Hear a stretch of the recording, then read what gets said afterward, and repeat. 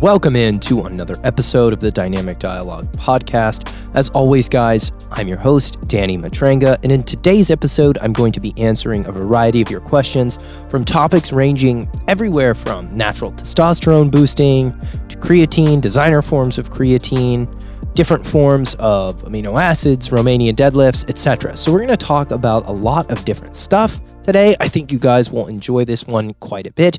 But before we do, I'd like to take a minute to tell you about one of our amazing sponsors, and that is Seed. Seed is the premier probiotic product on the market, containing a plethora of evidence-based, clinically proven to work in human strains of bacteria that help with digestive health, nutrient absorption, nutrient synthesis, and even things like dermatological and cardiovascular health. Don't take my word for it, though. Head over to seed.com and check out the amazing amount of scientific evidence they've amassed to support the efficacy of these strains. So many probiotic products only use probiotics or bacterial strains that have been shown to work and have a clinically effective response in rodents, not in humans. And it's important when we're taking all of this stuff into account and we're buying supplements and investing in our health, that the data and literature support the efficacy in human models. It's not to say that rodent models can't give us some insights as to what may or may not work in humans, but it's always way better when you see something work in humans. In addition to having an amazing kind of stable of bacteria in their product, their delivery system is unique and second to none. You've got a dual capsule technology that allows for the actual bacteria to reach the gut where they can populate much better than if it was just a single capsule.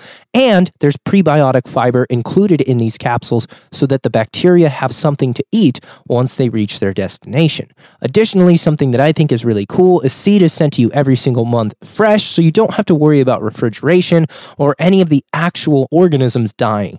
The AFUs, or the active fluorescent units, one of the technologies that is used to actually gauge the number of bioavailable microorganisms in the product, has Seed as one of the highest available actual bacterial counts of any probiotic. And when you combine that with the amazing strains and the evidence base that they make very clear and available to all customers, it's definitely, without a doubt, my go-to supplement for kind of promoting long-term microbiome intestinal diversity. The best thing you can still do is eat a wide variety of fibrous fruits and vegetables, including foods that might be fermented and contain some probiotics or just naturally fermented bacteria. But if you want to take it to the next level, I would recommend trying Seed. One thing I can say for sure is that my, digestive health has never been better since starting supplementing with Seed about 4 months ago. There was some interesting literature with regards to some of these strains specifically as it pertains to things like atopic dermatitis or just inflammation of the skin. And I have not had many eczema outbreaks or psoriasis outbreaks or even acne outbreaks since I started supplementing with the product. And generally speaking, I do deal with a little bit of eczema across my body in different locations, although it's mild. And since I began supplementing, I have dealt with absolutely none of that, in addition to having less gas, less bloating, and just better overall digestion. So if you want to try Seed, which I still believe, without a shadow of a doubt, to be probably the best probiotic supplement on the market, and I really don't think it's particularly close at all, you can head over to seed.com, check out using the code Danny15, and you can save 15% on your first subscription. Okay, guys, so getting into the questions here. This one comes from Ian Flynn, and he asks, are there any natural testosterone boosting supplements that I would recommend? So first, let's just unpack this. Why might somebody want to increase their testosterone naturally? Well, first and foremost, testosterone is linked to better nutrient absorption. It's linked to better exercise performance, better muscularity. A lot of good things happen when you have testosterone, no doubt about it. Both men and women make testosterone, and men will, of course, make more than women in the same way that women make more estrogen than men. But we need both of those hormones in the right amounts. And for men, a little bit more might translate to better performance in the bedroom, as well as better performance in the gym. So why do men want to increase it naturally? Well, to me, the answer is fairly simple, because to increase testosterone artificially or using steroids, because testosterone in its many forms, whether it's testosterone cypionate and enthate, the various forms of injectable testosterone or, the various gel forms of testosterone come with some side effects, including increased aromatization or conversion to estrogen unless you're taking an AI or an aromatase inhibitor, which inhibits the aromatase enzyme's ability to convert testosterone to estrogen, can lead to irritability and mood swings. It's not necessarily something that people want to administer, whether that be the gel or the injectable form, because oftentimes you're going to create a dependence and you're going to shut down your natural production. And there's nothing wrong with using anabolic steroids, or in this case, I should say androgens, because these are androgenic hormones, to increase your testosterone. Some people really would like to do that, but people want to try to oftentimes do that first naturally before they sign up for the oftentimes lifetime commitment of hopping on testosterone. So there's a lot of different herbs out there that people will try, including ashwagandha, tribulus terrestris, long jack, I think that's longomia, something else. And the two that I have been trying recently are Fedosia agrestis and Tongkat Ali, which were both recommended by Andrew Huberman of the Huberman Lab podcast. And when I got my most recent testosterone panel back, or my cumulative overall health hormone back from Merrick Health, that's the company that I work with, and we're actually in the process of forming a partnership so I can kind of extend that to you guys at a discounted rate so you can get all of your full service labs run up in the best way possible with one of the best companies on the market. But my testosterone came back pretty good on a scale of like 1 to 10, I'd say 10 being like extremely happy, 1 being not so happy. I was at like an 8. I was a little bit surprised. I had higher free testosterone than I thought, and I had higher total testosterone than I thought. I won't give you the exact numbers, but like 1200 is basically like the max. 300 is like the absolute low end of the range for most men. Like they probably feel better somewhere between like 6 and 12, obviously, than below 6. And I was comfortably above 6, which is pretty good for a natural. Obviously, when guys start taking steroids, they often go way north of this, but I was in a good place naturally. I've been doing Tongkat Ali and Fedosia for about 4 weeks now, and I have not noticed many differences from a body compositional standpoint. I have not noticed many differences from a performance standpoint, and most of these natural over-the-counter testosterone supplements and things of this nature, they don't really make a huge difference. And I wasn't expecting much. I've experimented with every natural testosterone booster in the past and gotten nothing. And in general, I don't think these do much, but I said, hey, you know what? I'll give this a try. So when I run my next lab, I can give you some insights. But based on the 4 weeks I've supplemented with Fedosia and Tongkat, I'm not particularly inclined to expect much more. In fact, I think just in general, the best natural testosterone boosting behaviors you can have are resistance training, adequate sleep, and not pounding yourself into a deficit. So I think you guys should, in general, try to pursue lifestyle modulation over pharmacology or supplementation if your goal is to increase your testosterone. This question comes from AJ Ecstatic, and he says, is there a limit to strength gain while on a long cut? Short answer is yes. When you have a deficit of calories and you have reduced food availability, you should curtail your expectations for just how much strength you're going to be able to accrue in a short training window. If you took 2 lifters and put them on the exact same training protocol, one of them was in a deficit and one of them was in a surplus, let's make this a 3-person study, and one of them was at maintenance, I would expect the surplus and maintenance lifter to get better gains and better performance on the same program than the person in a deficit, mostly because of food availability, fuel availability, and recovery. Simply put, you're not going to make the same strength and performance increases if you're chronically dieting as you would if you have the right amount of food availability. I think this applies to all athletic pursuits, however, not just barbell sports, strength sports, or these more perhaps strength-specific metrics. I think the same thing could be said for speed or sports performance. So there will always be a limit to how much you can expect to progress when you are nutrient deficient. Comparing that same program or that same training philosophy applied to somebody who maybe has the right amount of food availability. This question from Jordan Deutsch says, haven't been able to train for 1.5 weeks. Is this a big setback? No, not really. I think you will be totally fine. This question from Michaela Corson.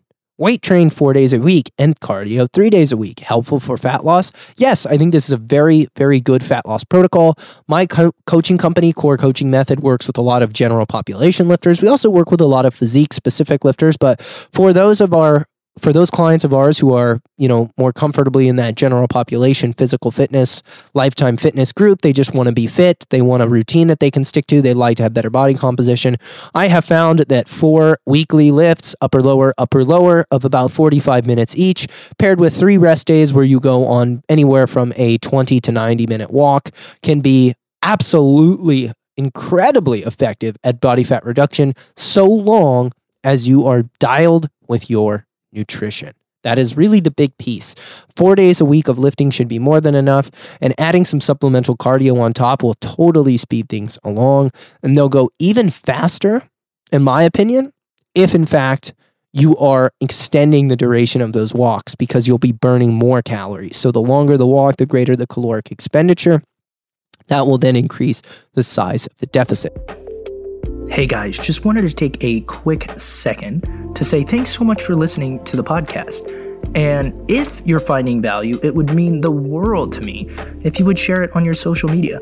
Simply screenshot whatever platform you're listening to and share the episode to your Instagram story or share it to Facebook. But be sure to tag me so I can say thanks and we can chat it up about what you liked and how I can continue to improve. Thanks so much for supporting the podcast and enjoy the rest of the episode. This question comes from El Macusto. She says, do B-stance RDLs target the glutes more than regular RDLs? So short answer here is no. I think they're both going to target the glutes about the same. The advantage of the B-stance RDL, and a reason that it shows up in some of my programming, is it allows you to train the hip hinge, particularly a hip hinge that loads the glutes and the hamstrings in that RDL fashion with less weight or less equipment. So for example, if we've already done a heavy deadlift or heavy lunges or heavy squats, anything that might fatigue the grip or the low back, but I still want to train that hip hinge or add some supplemental hip hinge volume into a client's program, a B-stance RDL is a really great way to do that. It's also a great way to incorporate unilateral training, or training one side of the body at a time, which is usually a good idea for minimizing any asymmetries that might develop over time. It will give you a really good idea, a good ability to kind of create balance and stability for sport. And what I like about the B-stance RDL, especially for those who are training at home, and that's why this one shows up a lot in the upcoming app-based programming that we're launching, which if you guys haven't heard, I'm super excited for this. We partnered with Train Heroic, who I think has the best user interface app-based fitness software, to bring you guys continuous programming for physique development from home or from the gym.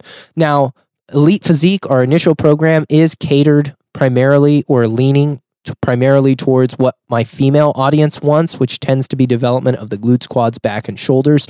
So that's a gym program very similar to what I've launched before with Female Physique 1 and 2.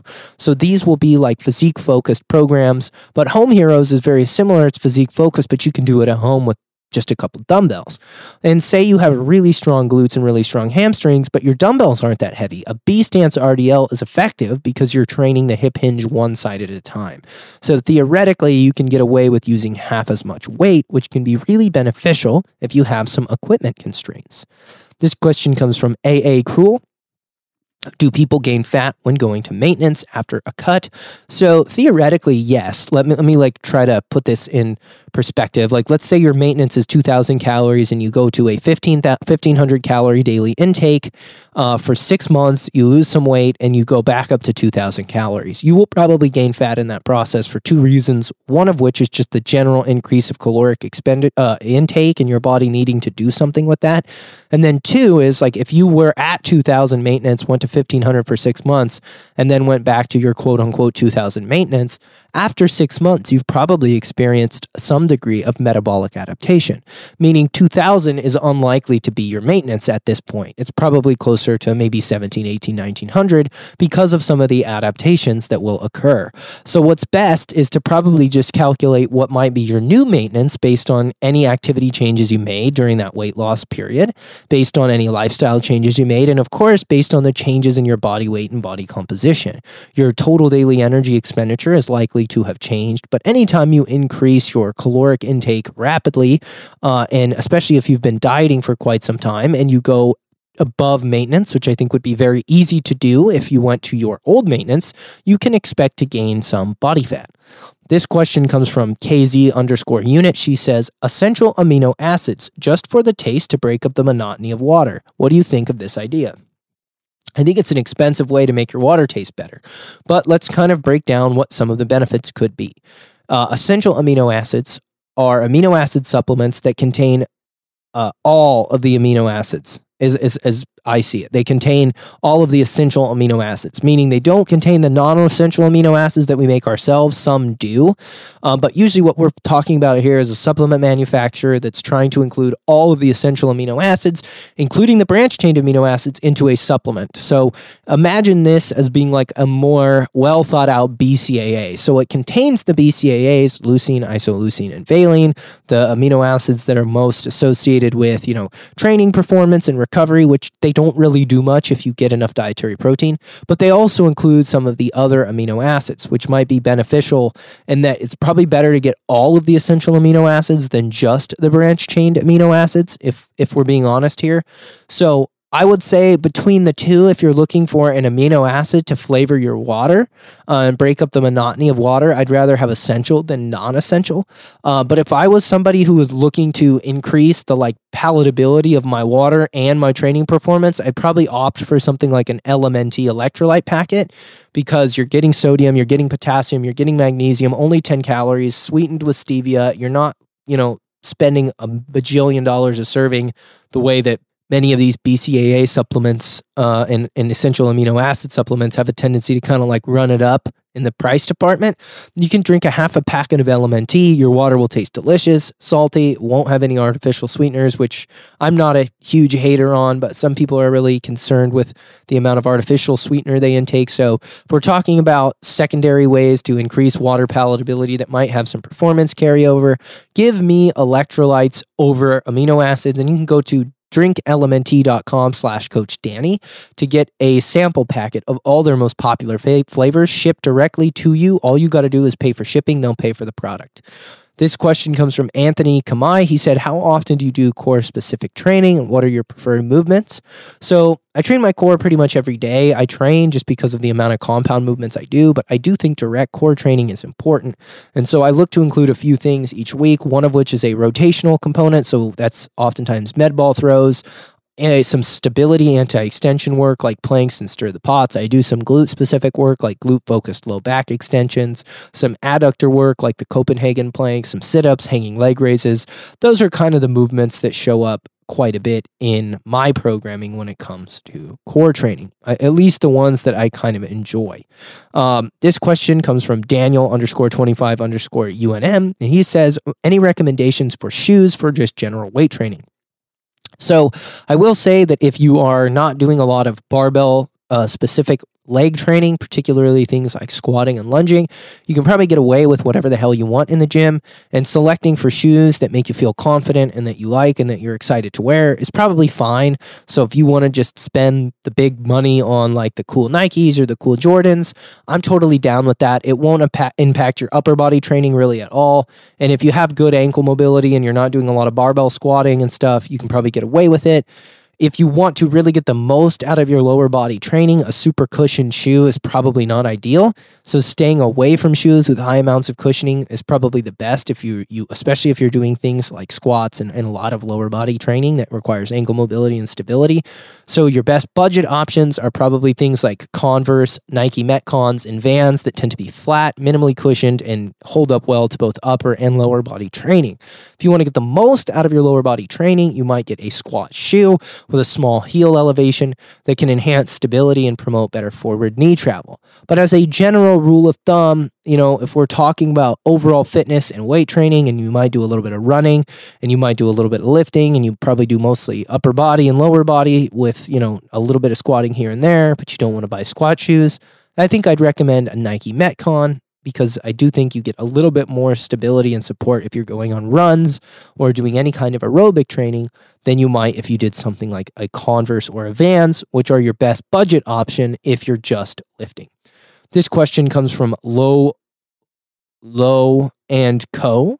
Will taking creatine make me bloated? Just started and someone warned me of it. I've had multiple clients over the years start taking creatine for the first time in their lives, and only a few have reported bloating. And when I have a client report bloating or digestive distress on creatine, these are the most common side effects, although I will say they are quite rare. I just have them reduce the dose. So if you're concerned about bloating or water retention or digestive distress, you can absolutely just reduce the dosage to something like 2 to 3 grams a day, down from 5 grams a day, and you'll probably be totally fine. This question comes from It's Sydney. She asks tips for newly certified personal trainers.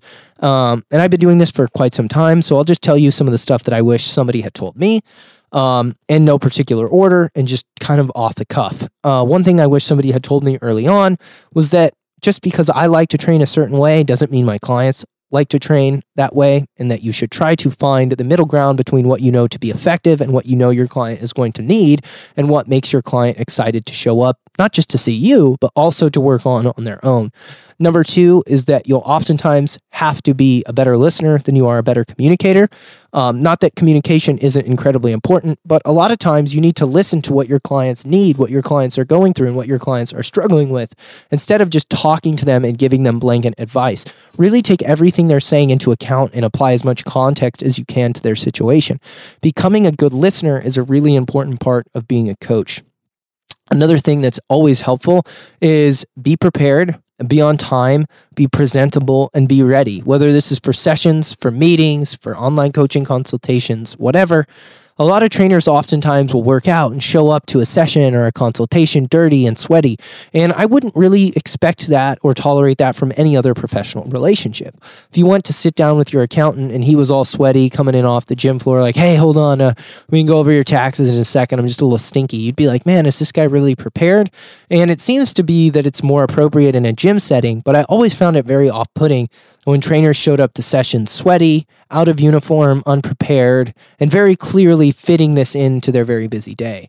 You should always be on time, preferably early. You should always be in uniform or presentable. You should never smell of body odor or anything specifically like gross, sweaty, or gymmy. You really want to be presentable, and I think doing the best job you can of letting your clients know that you are there for them and to support them, not just to fit them in between your workout and microwaving your tilapia and asparagus, is probably a really good thing to do. Never stop learning. Maintain a white belt mentality. That's very important. Try to form a good relationship with other trainers and fitness professionals in your area, including people that work in allied health fields like chiropractic and physical therapy. All of those can be really, really effective at helping you grow and develop your business and your professionalism. Okay, this one comes from Emma Bad. Do you go in the sauna before or after a workout? So I go in the sauna after my workout for about 20 minutes, 3 times a week. I try to get about 60 minutes a week. Oftentimes I get more. And many times on the days I don't train, if I still want to go to the gym and hit the sauna, I will do that. I will just do that knowing that this is part of my rest and recovery protocol, and I'm not going to exercise. Okay, this is from Grace Jane 0710. She says, should you cycle on and off of creatine? So cycling on and off of stuff oftentimes in the fitness space comes from kind of how many people approach steroid use. Many times people will do a cycle for 12 to 16 weeks where they use various hormones and then they cycle off using things like post-cycle therapies, various different pharmacological compounds so that they can reset their body's natural hormone synthesis pathways before jumping back on more steroids. With creatine, because our bodies make it naturally, there's some assumption that, well, if I supplement with it, will I stop making it myself? That's not necessarily the case. The literature seems pretty clear that continuous supplementation is the way to go. And I don't see any real reason to quote unquote cycle off. So I think you guys will be more than okay without quote unquote cycling off of your creatine when it comes to getting the most out of it without interfering with some of your body's natural production processes. I don't think that's an issue that you'll run into whatsoever. I think it's largely overblown, and I think that it's something that a lot of people don't really, it's just because creatine works and increases performance doesn't make it a steroid, and we don't need to think about it even remotely similarly to the way we think about steroids. Last question also about creatine comes from a boy named Derek, and the question is creatine monohydrate or Cre-Alkaline? So Crealkaline is an alkalinized form of creatine that is supposedly easier to digest and assimilate because it's already bound to an alkaline group that will make it easier to digest in the stomach's acidic environment. Crealkaline, Concrete, Creatine Magna Power, which is creatine magnesium chelate, Creatine HCl, which is creatine hydrochloride. All of those designer creatines are just expensive marked up forms of creatine that work no better than plain old creatine monohydrate. So guys, when it comes to creatine, stick to the basics. Monohydrate, 2 to 5 grams a day for healthy adults is the way to go. I want to thank you all so much for tuning in to this Q&A episode and remind you that this podcast is not possible without the support and listenership of people just like you. If you'd like to continue to help me grow the show, there's a few things you can do that make a huge difference. The first is leaving a 5-star rating and review on iTunes or Spotify. The second is just sharing it with friends via word of mouth. And the third is sending it to your friends on social media, on text, sharing it to your story, actually sharing links to the podcast. That makes a big difference. Thanks so much for tuning in, and I will catch you on the next one.